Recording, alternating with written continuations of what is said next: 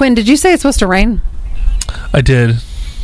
From in about 40 minutes, says I'm looking at about 60% chance at 9 a.m. and then it's only the precipitation percentage is only increasing to like 90 for the rest of the day. About 10 p.m. I just had a girlfriend text me that we're supposed to run together today. I thought we were going to be in the clear. Awkward. Guess not. Well, I don't know. Maybe find a place that's not raining. Should I go to California? I don't know. Well, wasn't Scott saying that he was going to quit this and go be a crossing guard for like $30? $30 an hour? Yeah. There's another crossing guard. I don't know if this crossing guard makes $30 an hour, but it is a chicken in a reflective vest. This would be so cute. This sounds like a why did the Christian chicken cross the road setup. It does. And I didn't even mean for it to be that. I was thinking, when Scott retires eventually. Tomorrow. Sorry.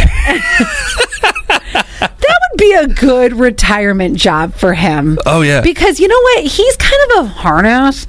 So I think that he could actually get the kids in line like, come on, get over here. Yeah. And he would stop car. He would be like, I got my eye on you. Stop right now. I could see that. I keep telling my parents they need to get a side hustle for their retirement.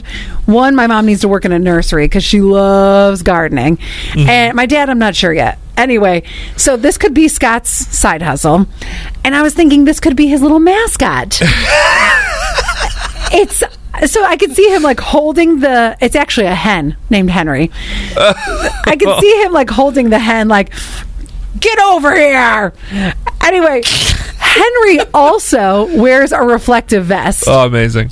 The safety chicken struts around the parking lot, and squawking at cars, kind of like Scott when he hits retirement, and greeting the kids for about 15 minutes. I didn't say that he was friendly. I just said he squawked. They think that it escaped from a nearby farm and just started hanging around the kids. So the preschool was like, you're hired.